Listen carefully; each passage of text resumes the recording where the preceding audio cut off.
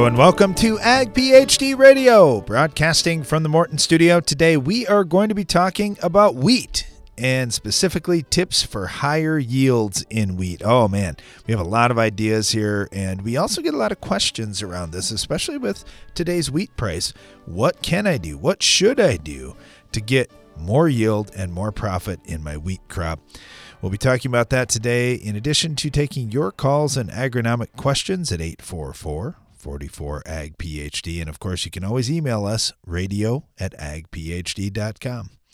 All right, Brian, higher yielding wheat. This is one that, the crop doesn't have as many advantages as, say, a corn crop does, with just billions and billions of dollars poured into research and breeding and all the things going on, traits and lots of things to help corn out. It seems like wheat's a little more on its own and can use some extra help. Yeah, it definitely needs extra help, but there are fortunately a lot of things that you can do. And at this time of year, the thing we're talking to people most about is start with good weed control. Pre-emerge herbicides in wheat are not commonly used, but they should be. Yeah, there are so many things. So here's one thing I wanted to bring up too, and we can build off this if you like. When we look at things that we've learned over the last 5 to 10 years on wheat, it's been interesting spending some time with Eric Watson, the world record wheat grower, just about some of the ways he's looking at things. And it's different than how a lot of producers have been looking at it here in the United States and Canada, in terms of planting population, in terms of how you shorten that crop up so it stands a little bit better. And I think sometimes rather than just looking at, well, what do we do? And then maybe let's change one thing. I think it's really important just to look at, well, what do we do and why do we do it? And just start questioning all those things, because sometimes we've got some old practices that we're doing on our farms and we don't need to anymore. We've got new tools here that those old things can just go away.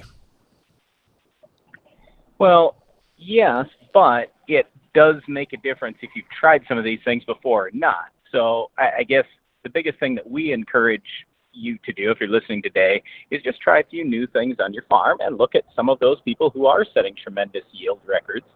So, for example, Eric Watson, his final stand on wheat was only about 400,000 plants per acre. Just think about that, 400,000. A lot of people that I talk to, it's $1 million, $1.2 million, $1.4 million for final stand. Do you need that much? Well, I mean, he didn't. So I don't know if your varieties are going to perform like his did, but he's looking for more tillers. He's putting on nitrogen a little bit later.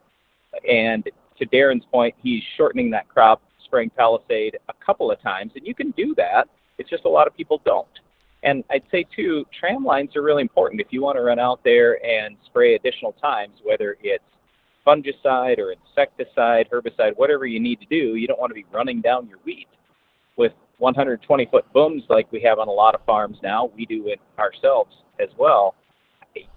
I mean, it doesn't take many trips or tracks through the field, and it doesn't take that long to get spraying done. So, yeah, there are a lot of things that you definitely could do to increase wheat yield. Well, and there's a lot of things that I talk to farmers about, and they say, well, I can't do that because I just can't afford to make another pass. And you're sure right about the tram lines. That opens up your options for, well, why can't you? It'll only take you a couple hours and you'll have it done, and you'll have a shot at lots more yield. When you think about how many dollars per hour some of those things pay you, it's tremendous. Yep, that's for sure. And back to my original point, try it on a small scale. Let's say you have 1,000 acres of wheat. Try it on 50 acres of wheat where you just pour the coals to it, do literally everything you could possibly do to the wheat, and see what you get for a response. I mean, it's not going to break you if it doesn't turn out that great, because you're going to get some yield increase by doing these extra things. But if you don't try it, then how are you going to know? Well, the challenge with that, Brian, has been over the years, especially in wheat, because it gets grown in a lot of tough areas to grow anything, and tough areas with weather that happen more commonly. Guys say, oh, I got to cut costs. Oh, I can't sink too much fixed cost into this crop up front. I'll just wait, and then at the last minute, if it looks good, then I can throw a few dollars at it. But so often you're just too late if you're waiting for the last minute. Well, maybe. It depends on what thing we're talking about exactly. So If it's weed control, that's the one where that's got to be done early. If you have weeds out there, that's going to hurt you way more if you have a dry year than if you have a wet year. So that one you absolutely can't wait on. Nitrogen, on the other hand, yeah, I mean, I'd be waiting a little bit. There's no point in not waiting. It's not going to hurt anything if you only put out, let's say, a third of your nitrogen up front or half of your nitrogen up front, and then you're going to follow with 1 or 2 shots later on. You just wait and see how the year's going. If it does turn out to be complete drought, and I know a lot of people are worried about that, even in our area right now. I mean, we're spraying tomorrow on our farm, and people are like, what? It's so early. Yeah, I know. It's the 1st of March, but ground's fit. So why would we not be up? So people hear that, and they're like, oh, we're going to have a drought for sure this year. Well, maybe, but I'm confident we're going to get some rain in season, and it's going to turn out fine. But, yeah, I don't have any problem waiting with some things like fertility, maybe fungicides, but you can't wait on the weed control. You've got to have the weed control. Otherwise, everything's lost. Well, and you do have to keep a close eye on things. And this is one of the challenges that a lot of the areas, one of the challenges with wheat is in so many areas, guys farm big acres of wheat. And they say the scouting is a challenge. Oh, man, there's just so many acres out there. But you still have to do it. And maybe you have to utilize some modern tools like drones or different things. But you got to get across that wheat and see what's going on so nothing gets ahead of you. And we're going to talk about some of those things today that you can do, that you can use to help influence your wheat yields and protect the yield that's out there and set yourself up for a really high-yielding wheat. Because with today's prices, got a great opportunity to make some money this year on the wheat crop. And here's the other thing. You do a great job in that wheat crop, like with the weed control that Brian was talking about. Now next year, if you're rotating to a broadleaf crop like sunflowers or soybeans, oh man, if you had a perfect weed control year and you're coming into one of those broadleaf crops, now you have that much less pressure, and it should result in better yields and better performance and less challenges for your next crop. So we'll talk about tips for higher yields in wheat and take your calls and agronomic questions at 844-44-AG-PhD.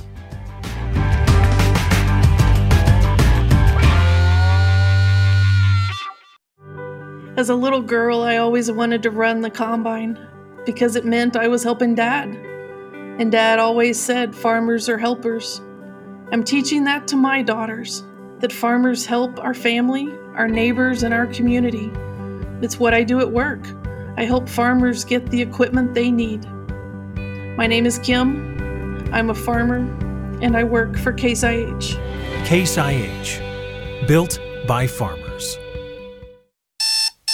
This is a wake-up call for you and your field's microbiome from Source by Sound Agriculture. Source is a revolutionary foliar-applied biochemistry that doesn't rely on bulky nutrients or finicky biologicals to wake up your soil and unlock more nutrients per acre, all with a low use rate. It's like caffeine for microbes. Source works with the soil you've already got and the equipment you already use. So if you're a grower, go to sound.ag and learn more. And if you're a microbe, time to rise and shine.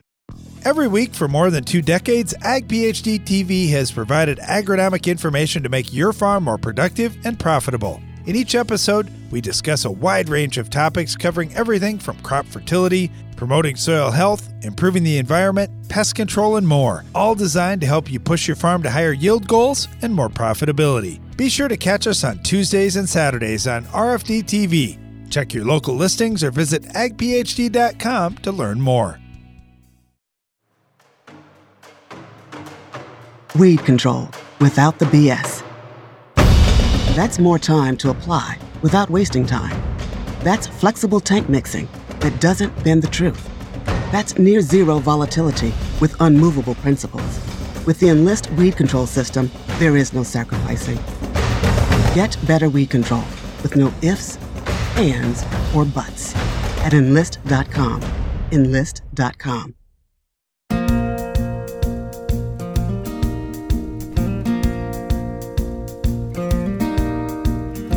Welcome back. You're listening to Ag PhD Radio, broadcasting from the Morton studio today, talking about wheat and specifically tips for higher yields in wheat. And, you know, if you want to have a great yielding crop, you got to make a lot of the right decisions along the way. And so oftentimes some of those decisions are offensive, like say with your nutritional program and you say, man, I'm going to push a little bit more, whatever, in my fertility program to strive for higher yields and higher productivity.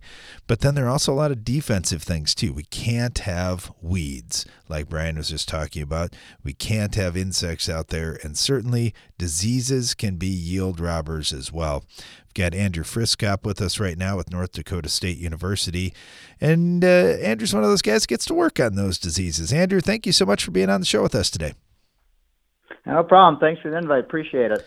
Okay, so when we think about wheat, we got a lot of factors against us. Well, maybe you like this. I don't know. As a pathologist, maybe you say, man, this is a great crop to study. You got a thick crop canopy, so it's going to be wet underneath there very likely.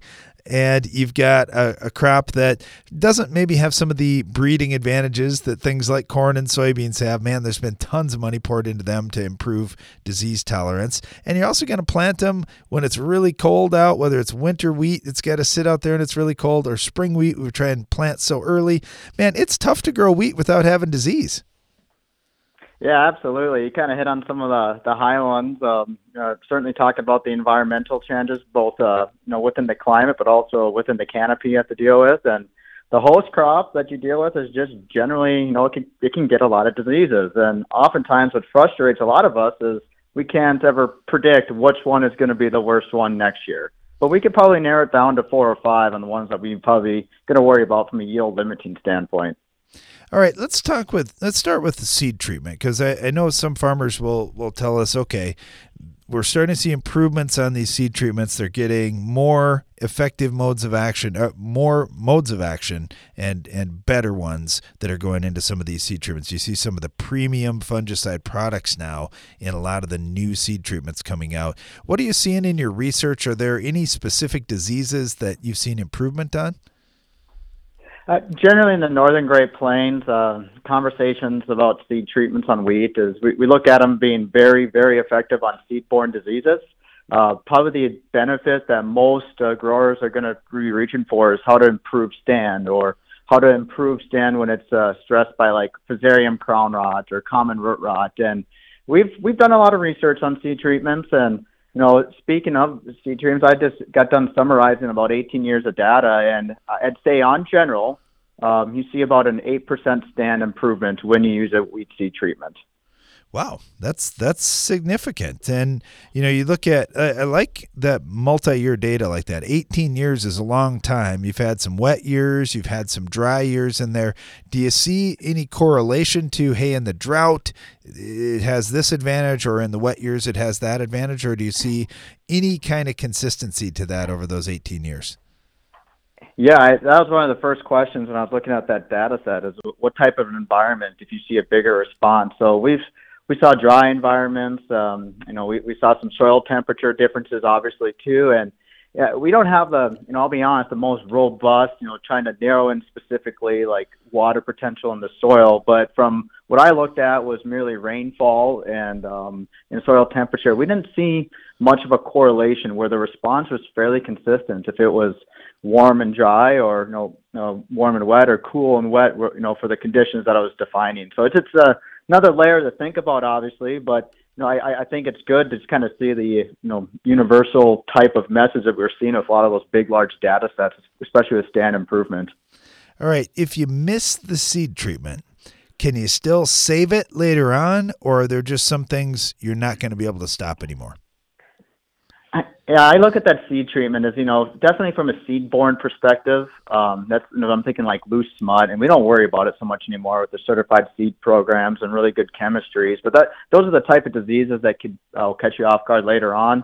When you think about some of those root rotters and wheat, that's your options are, we get maybe 14, 21 days protection from that early seed infection, and that's about the only time we can maybe help a root rot. We don't have the translocation ability of fungicides to get down to the roots in a wheat crop. So, like I said, it's a good thing to get the plants above the ground. And I always say it's easier to manage a crop that comes up and try to fend off those diseases you can in season than not having that crop come up at all.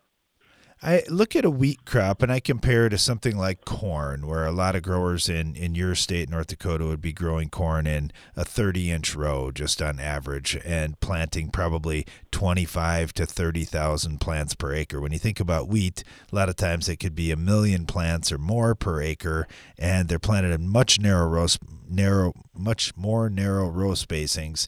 Man, it's tough to get coverage down through that canopy. When we're going foliar with fungicides trying to protect against disease, do you find those early applications are a big deal? Do you like to wait till flag leaf? What's working the best in North Dakota?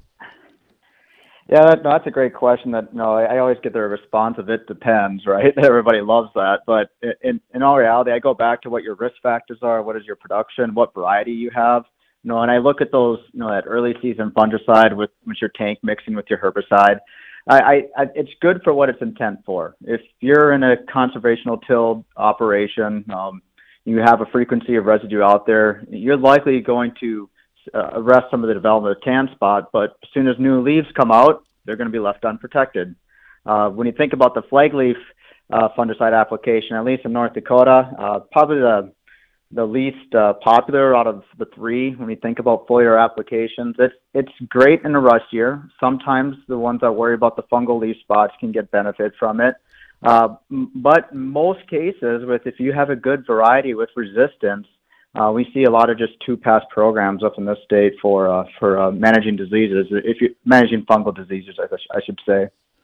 Okay, once we get to heading, the rules kind of change a little bit in terms of fungicide spraying, but we look at different modes of action. And I know the strobilurins have been used a lot in the first part of the season and even up through flag leaf. But once we get to the heading timing, a lot of guys are looking at triazoles or even these new SDHIs in combination with other products. What do you see out of these SDHI fungicides? Have they added to the disease spectrum or length of control or just quality of the disease control you're getting? When I look for those applications for the flowering stages for Fusarium head blight, once we got the first SDHI to the market with that had activity on Fusarium head blight, I look at it from a fungicide stewardship opening. I also see it as a way of not over relying on triazoles all the time. So just from that component, I thought it was very novel. And when we've been doing multiple years of data on some of the products that contain an SDHI now, it's another good tool. It's nothing that's going to push you into the excellent control of Fusarium head blight, but it's going to be just as good as some of our best triazoles that we have on the market. And in some cases, you might see a response more, maybe in a given situation, but the variability and kind of the rank change in some of the data, I consider that we have some really great options on the market for Fusarium head blight. And I just don't know if we ever get up to that excellent standpoint from disease control.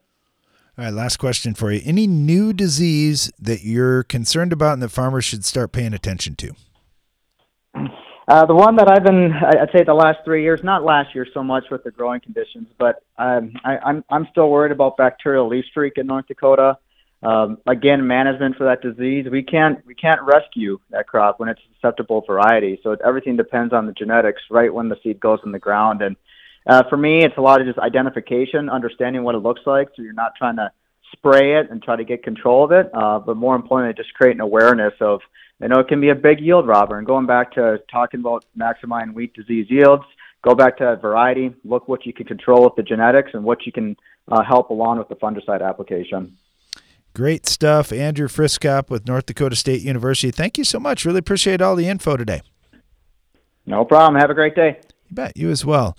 We're talking about tips to higher yields in wheat. And one thing that Andrew said there, just to recap, he said he just got done looking at an 18-year data set on seed treatments and saw an 8% better stand on average over 18 years. That is definitely significant. It's one of those things as you're going for higher yields in wheat, you want to maximize what each plant can do out in the field. We'll talk about some more tips coming up right after this.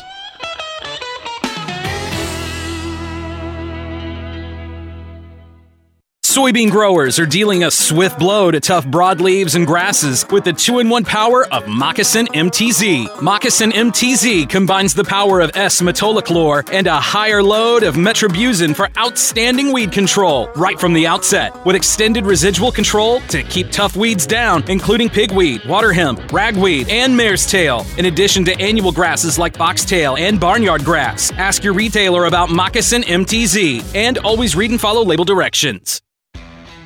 The first name and last word in weed control in heavier, higher organic soil types is Authority Edge herbicide from FMC.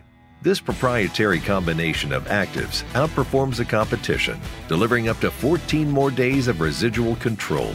Visit your FMC retailer or ag.fmc.com to learn more. Always read and follow all label directions. Authority Edge herbicide may not be registered for sale or use in all states. Introducing Kyber soybean herbicide from Corteva Agriscience, the newest premium Group 15 pre-emergent solution. Kyber delivers 3 effective modes of action for long-lasting residual activity, meaning your fields won't just be clean, they'll be Kyber clean. And what is Kyber clean? Well, it's a little like... Nice fields! See the difference at kyberherbicide.com/soy. That's KYBER herbicide.com/soy. Your schedule can change by the minute, making it hard to stay on top of the latest agronomy information. But at Ag PhD, we have some good news for you. If you miss an episode of Ag PhD TV or radio, you can catch up at agphd.com. With years of valuable content and the latest episodes available to stream for free, you can continue building your agronomic knowledge on any schedule. While you're there, don't forget to check for upcoming Ag PhD events and workshops. Watch, listen, and learn at agphd.com. Revitec fungicide from BASF has been specifically developed for the selective soybean grower who doesn't compromise. If you think good is good enough, if you're okay with just achieving rather than overachieving, if average is your goal, this is not the fungicide for you. Revitec fungicide, brand new chemistry, 3 no-excuse modes of action, 0 modes of compromise. Sounds like the fungicide for you. Revitec fungicide from BASF. That's smart. Always read and follow label directions. What do you think of when you hear Palmer Amaranth or water hemp? If you use Fierce herbicide in your soybean fields, you don't have to think about them at all. With 2 effective modes of action and up to 8 weeks of residual control, Fierce takes on even the toughest weeds like water hemp and Palmer Amaranth. Take control of your soybean fields and get incentives from Bayer Plus Rewards when you choose the power of Fierce herbicide. Talk to your local retailer today to put Fierce to work in your fields. Always read and follow label directions.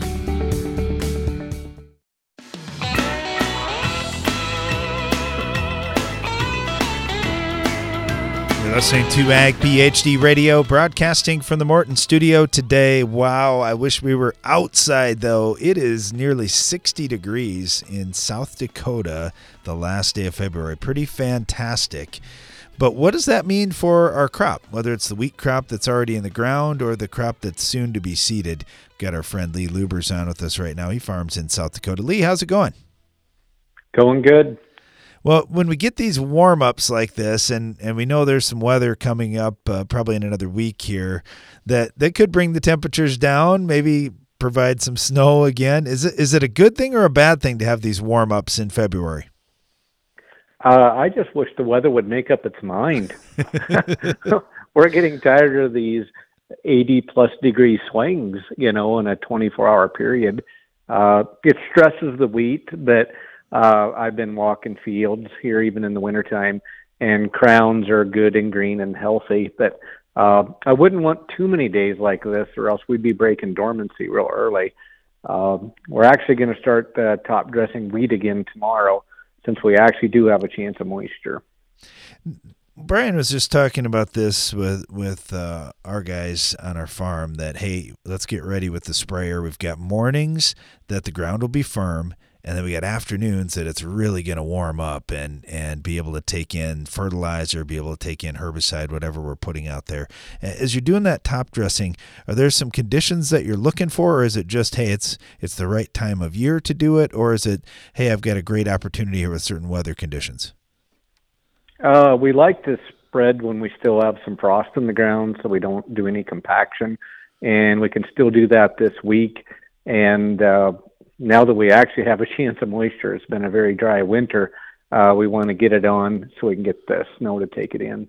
Yeah, what an opportunity. You're right. It's been awfully dry. Not just here, but in a lot of areas of the country, guys have been trying to time this thing out. Just was chatting with a fellow from Oklahoma last week, and he said the same thing. They got out. They didn't have rain for 100 days, and they saw some coming, so they got the fertilizer on and got it out their head because they don't know when the next one's going to come. And that is a lot of the challenge with raising wheat. You just don't know what's coming up. So setting yourself up for success has got to be important.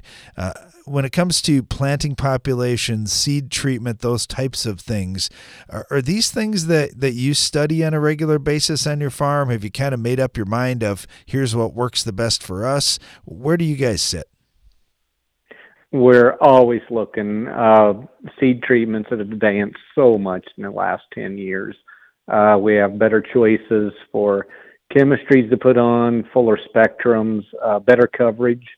And then we always include biologicals with our seed treatment too. And we want to get that on the seed. We never plant naked seed. We always make sure we have good treatments on.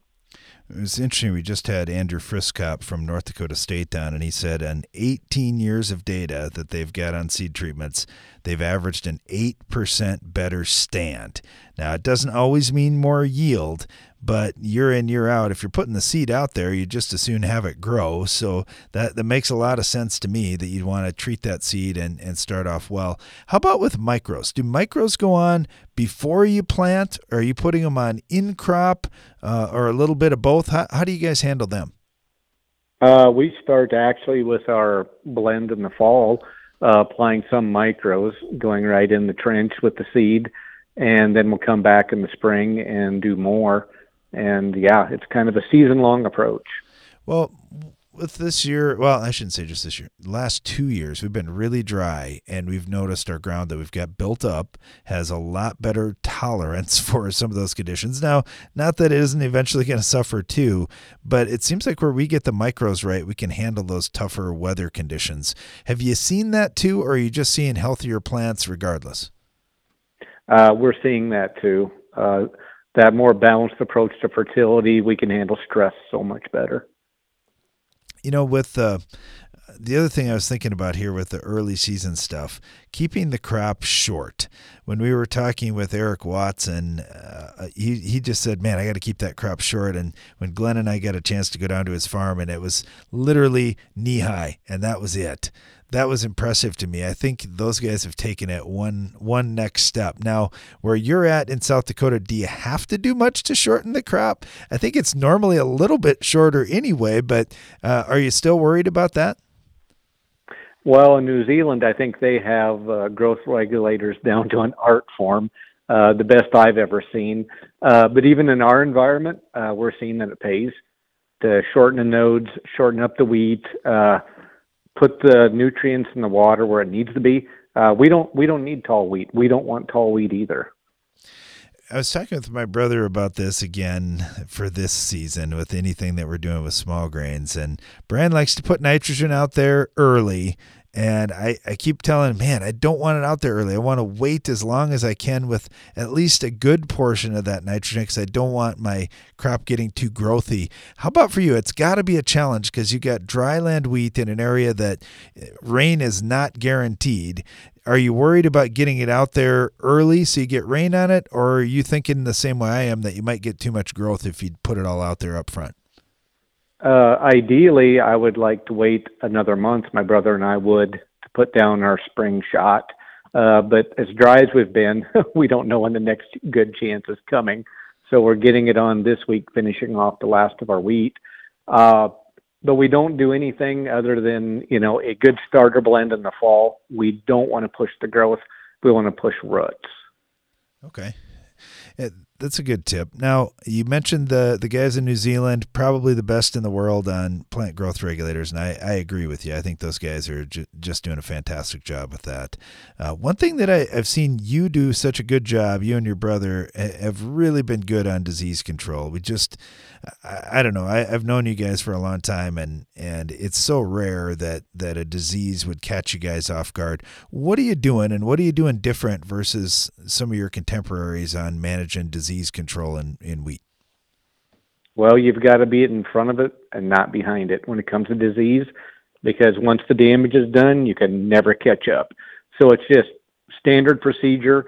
We're going to be doing multiple pass fungicides, and it pays in every condition that we experience. Even in a 2012 style drought, fungicides still pay. Do you guys end up doing any wheat on wheat, or are you always working a rotation in there to try to keep disease pressure down? We have some wheat on wheat this year. We have about 1,500 acres, and it looks great. All right. So what's the key there? Is it nitrogen? Is that the big key to kind of overcome some of that residue, or is there a lot more to it? It was timely planting so that we don't hairpin. You might be at the field first thing in the morning, but don't start until it's right. Then you can start planting so you don't hairpin, because if you hairpin it, you can never catch that back up either. And if you got to quit an hour early, you quit an hour early, get it started right. And our wheat on wheat looks good. We do have a higher risk of disease pressure, but with the newer fungicides that we have, we're not worried. I'm assuming that means you change up which varieties you're planting, or are you planting the same ones that you would in a first-year wheat situation? We actually changed it up. We've done a lot of Clearfield wheats, and this year we switched a lot to coaxium, newer technology, and it looks awesome. Awesome. Well, that's a good deal to be off to a good start. Hopefully you catch a sizable amount of precip here coming up this week to get not only that top dress working, but to give your crop the best shot, because you're right. It could be a warm and dry one. We just never know. Hey, Lee, thank you so much. Really appreciate having you on today. You're always generous with your time and information, and good luck to you and your brother this spring. Hey, thanks a lot. Talking about wheat and specifically some tips to higher yields. And Lee made a good comment there that talking about the guys down in New Zealand like Eric Watson that are just, man, they're ahead of us on a few things like, well, plant growth regulators, for example, is just one of several things. I mean, obviously, Eric's got the world record, so he's ahead on quite a few things. But looking around at what other folks are doing, and I know Lee and his brother do such a good job at that, watching, okay, what are they doing out in the Palouse region? What are they doing in the South? What are they doing in England and different countries, and trying to learn from each other? That's a really smart move if you're going for higher yields in wheat. Well, our phone lines are open here. If you've got an agronomic question, it's 844-44-AG-PHD. We'll be right back.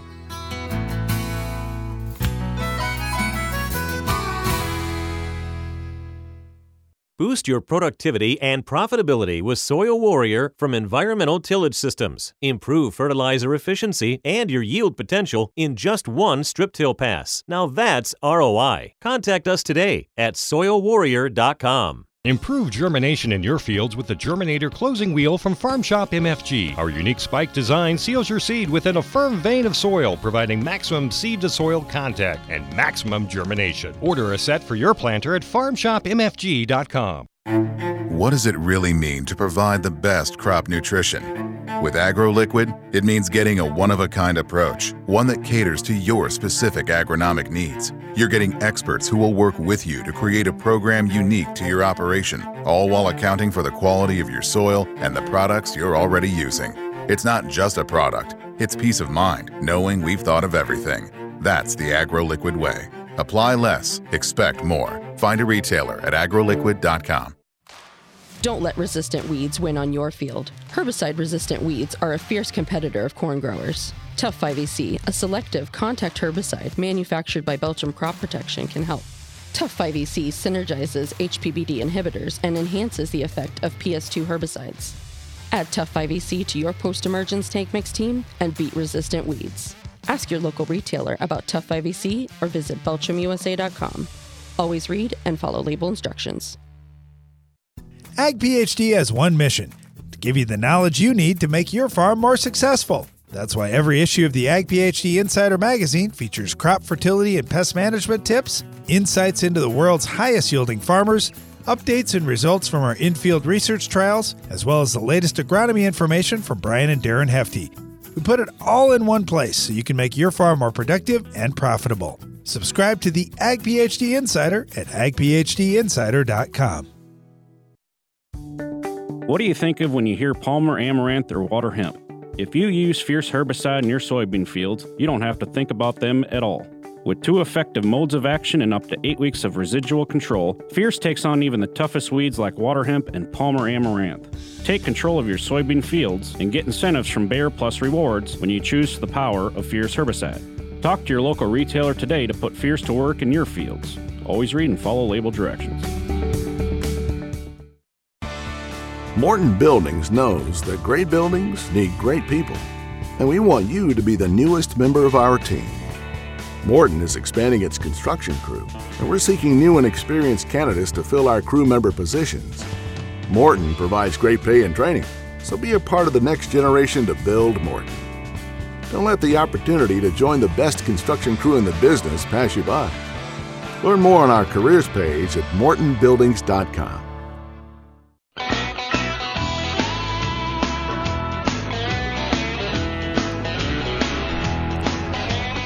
We're talking about higher yielding wheat on today's Ag PhD radio show. Hope you're enjoying it. If you got some feedback for us, our phone lines are open at 844-44-AG-PhD, and you can always email us, radio@agphd.com.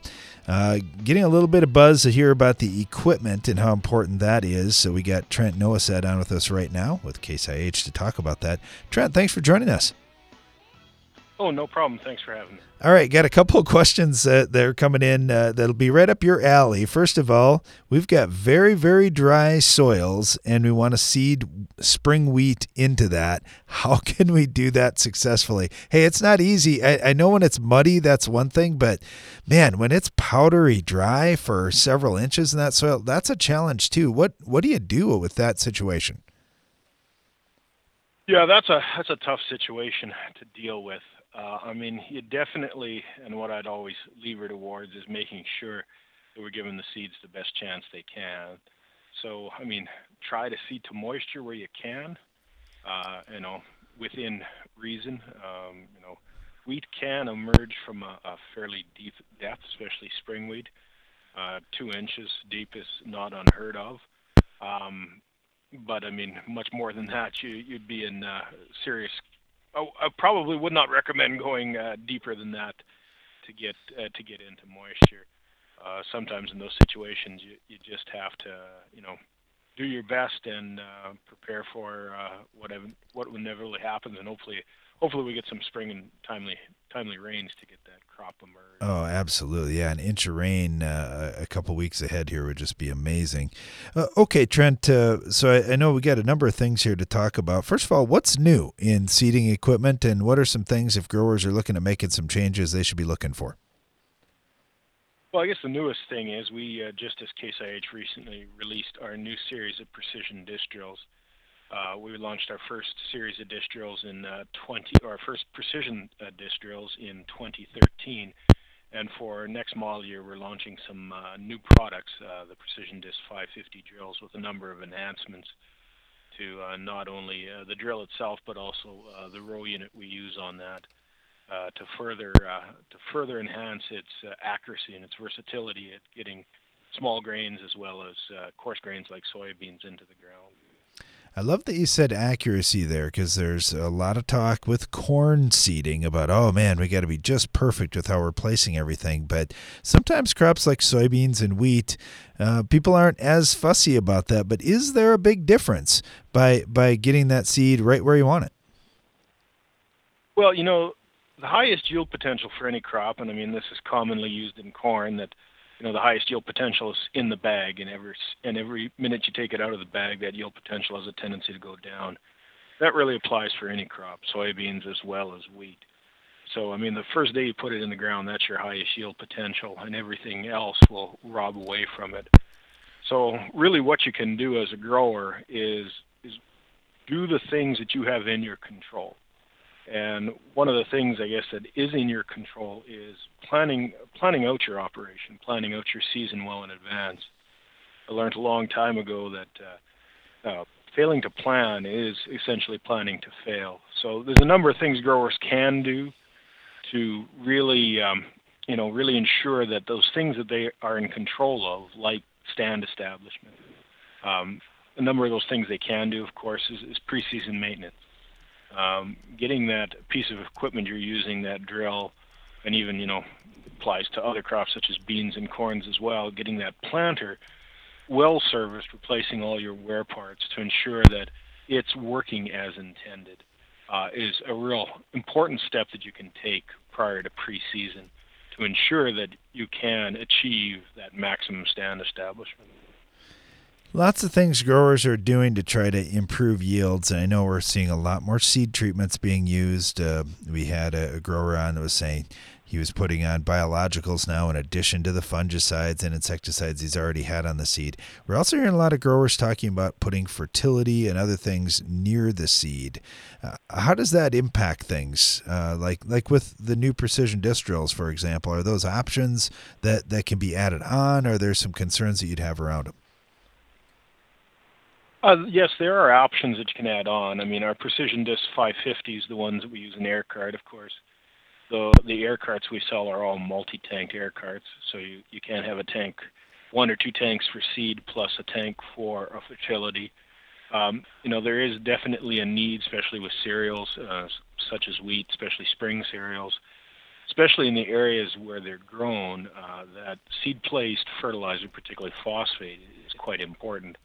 Even on a high phosphate soil, just simply because, a spring cereal is seeded in a fairly cool ground, fairly early in the spring, and phosphate availability in cool soils, as you well know, is not as good as when that soil warms up. So even if the background phosphate level is quite high, the plant might be struggling to get phosphate in a cool season, or if the ground is very cool. So.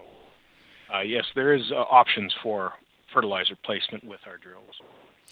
All right, here's another question, Trent, and another situation that is a little tough because it's not extremely consistent, but we have so many growers looking at cover crops, and then the question is either, do I need to burn it down? Do I go in there with live cover crop? How tall can the cover crop be? But it adds a lot of complication for equipment manufacturers.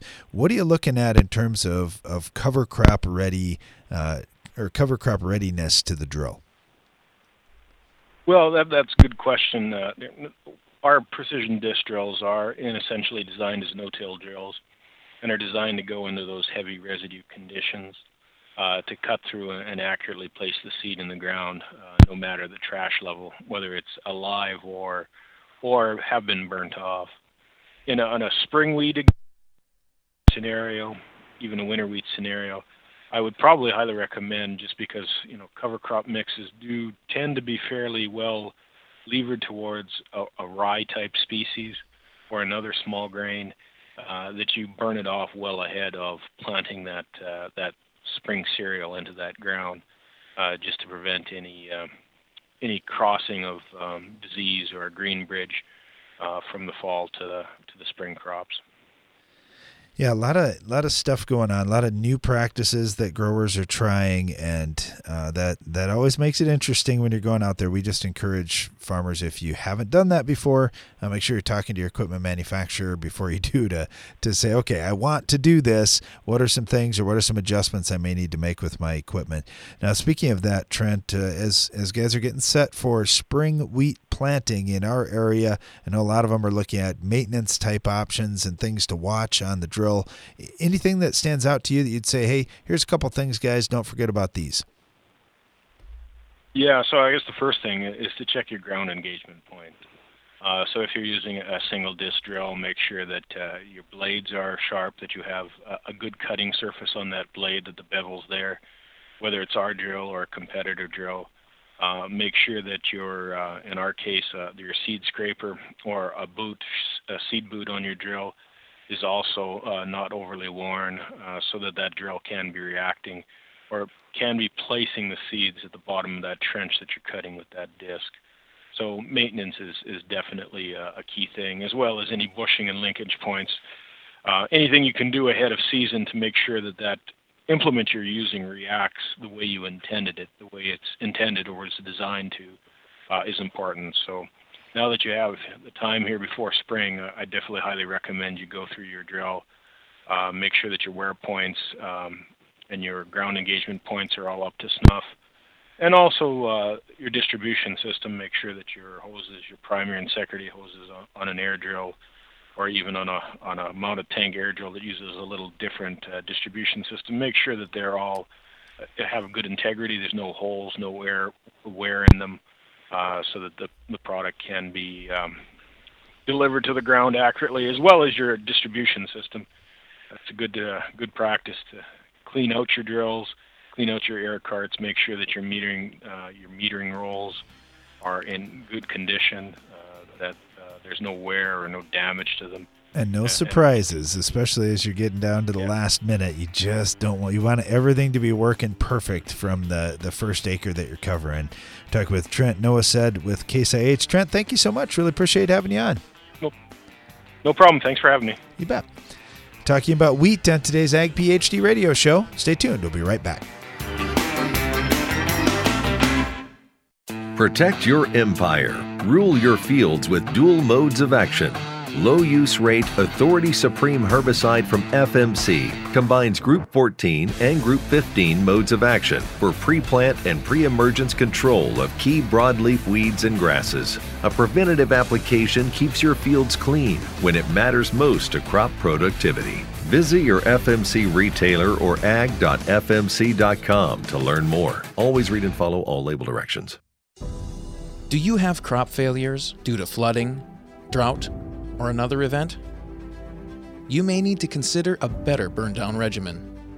Adding just 2 ounces of New Farm Panther SC to your tank mix not only provides faster results, it provides residual that lasts. You gain flexibility to keep your cropping options open. Ask your dealer for Panther SC and get Panther power in your tank. Did you know soybean diseases like white mold and sudden death syndrome can survive in your soil even after rotating crops? Prevention of these diseases is a constant battle, and yield loss from an infection can be devastating. The right management plan makes all the difference. Keep your beans safe this spring with Heads Up Seed Treatment. Heads Up guards your seed from both white mold and SDS. Stay protected and profitable by asking your seed dealer for Heads Up. Learn more at headsupst.com. Every week for more than 2 decades, Ag PhD TV has provided agronomic information to make your farm more productive and profitable. In each episode, we discuss a wide range of topics covering everything from crop fertility, promoting soil health, improving the environment, pest control, and more, all designed to help you push your farm to higher yield goals and more profitability. Be sure to catch us on Tuesdays and Saturdays on RFD TV. Check your local listings or visit agphd.com to learn more. It's smart to make the right agronomic choices, and it's even smarter to get rewarded for them. With the Bayer Plus Rewards program, you earn cash back on seed, herbicides, and other eligible products. And it keeps getting smarter, because now you can earn an additional 10% bonus when you send your redemption check to your retailer. To learn more, contact your retailer today. Protect your yields and get the most from your land with Bayer Plus Rewards. Visit mybayerplus.com and see program terms and conditions for full details. During the Bronze Age, grain sorghum was a common crop in developing agriculture. Today's technology has changed virtually everything, but grain sorghum largely hasn't changed. Until now. Introducing Imiflex herbicide, paired with iGrowth non-GMO herbicide-resistant grain sorghum. This duo controls foxtail and other tough weeds pre- and post-emergence, so you can grow like never before. Make history in your sorghum acres. Start today at sorghumpotential.com. Always read and follow label directions.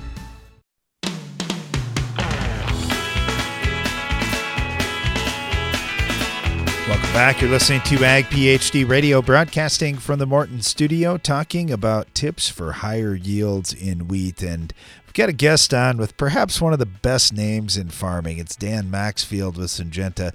Man, you got a perfect name for agriculture, Dan. You were destined to be in this field. Yeah, sometimes I feel like that. In fact, I work in wheat breeding, and I always joke that'd be a good wheat variety name. I agree. It would. Okay, so we're talking about wheat. Now, you mentioned the wheat breeding, and I think this is pretty interesting. There have been some great upgrades in terms of just yield potential and a lot of the agronomic characteristics we're looking forward to seeing out in our fields. What are some of the things wheat breeders are looking for? What are the things we should be thinking about the next 10 years?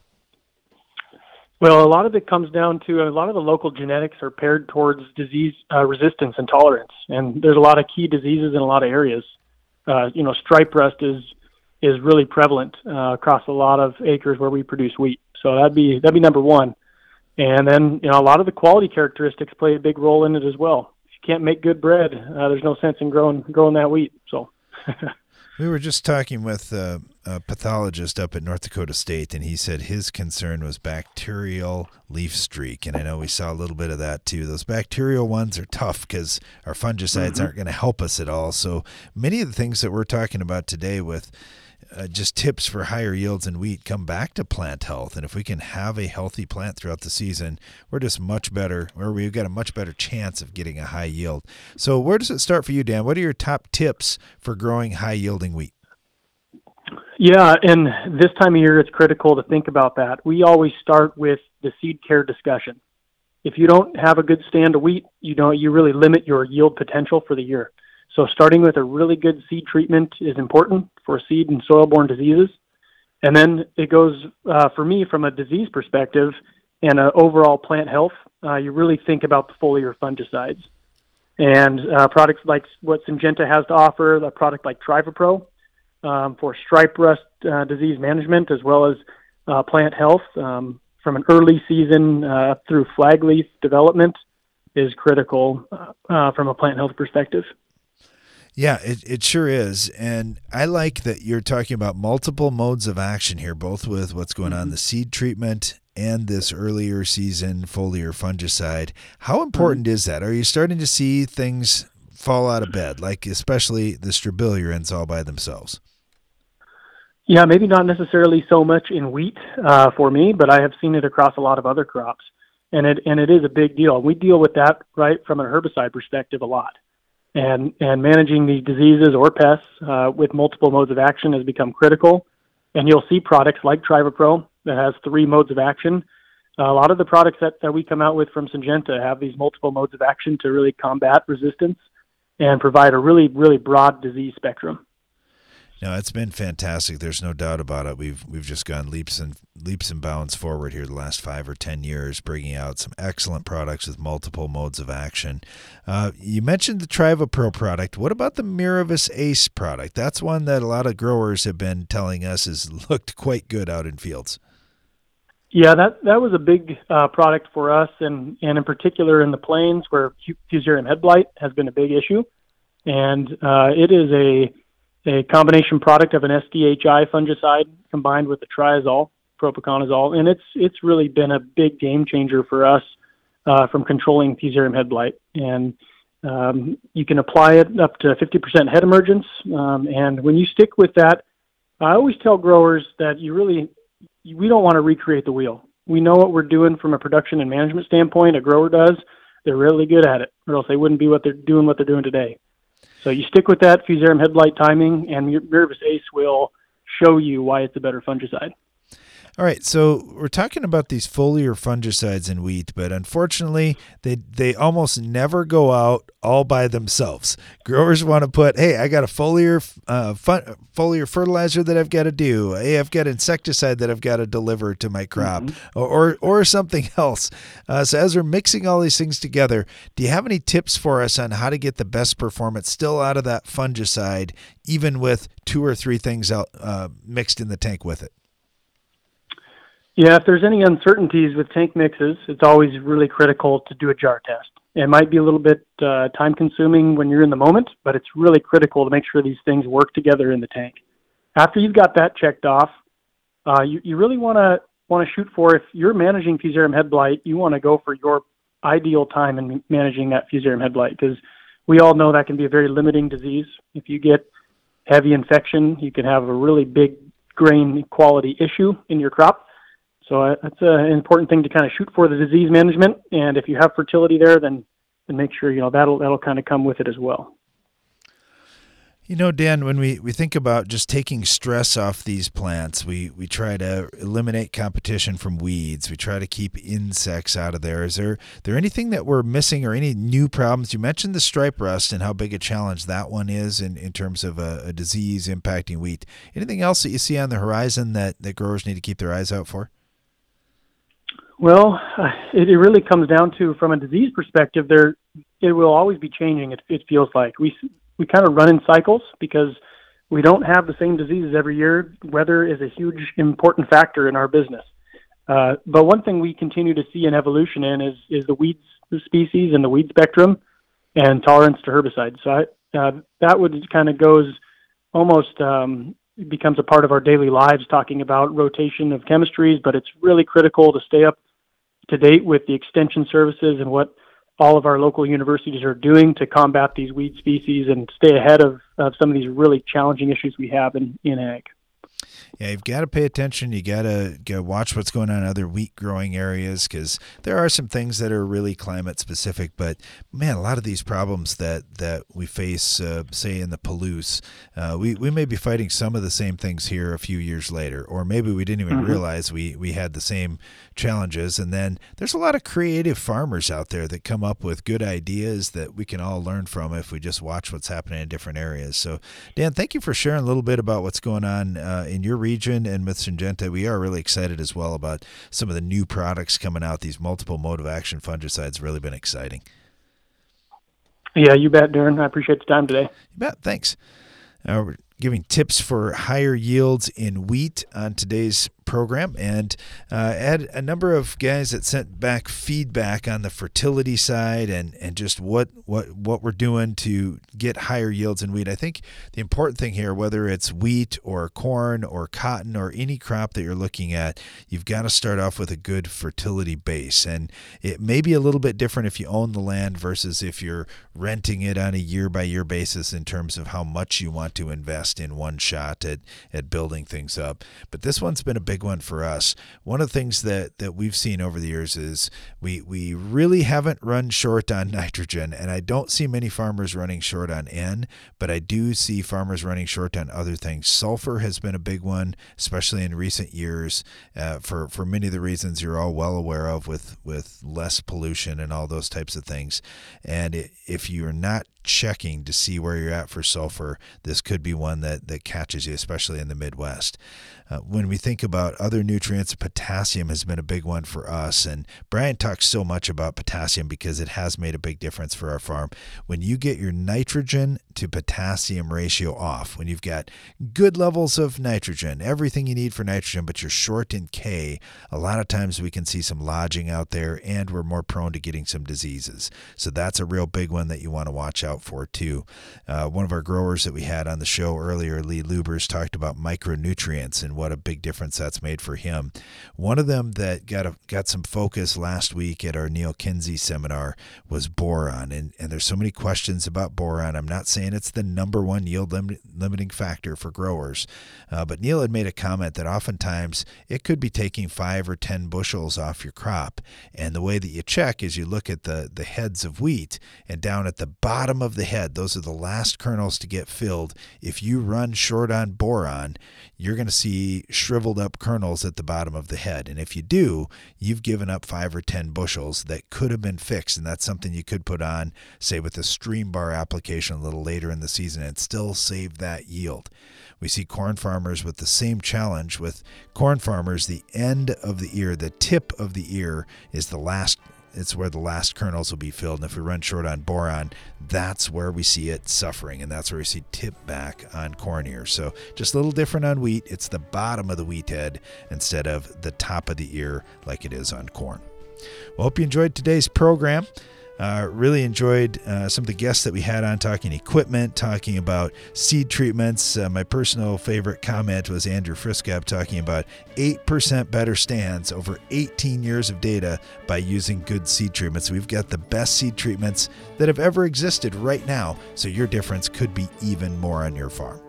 Thanks for listening to our show today, and be sure to join us again each weekday for more Ag PhD Radio.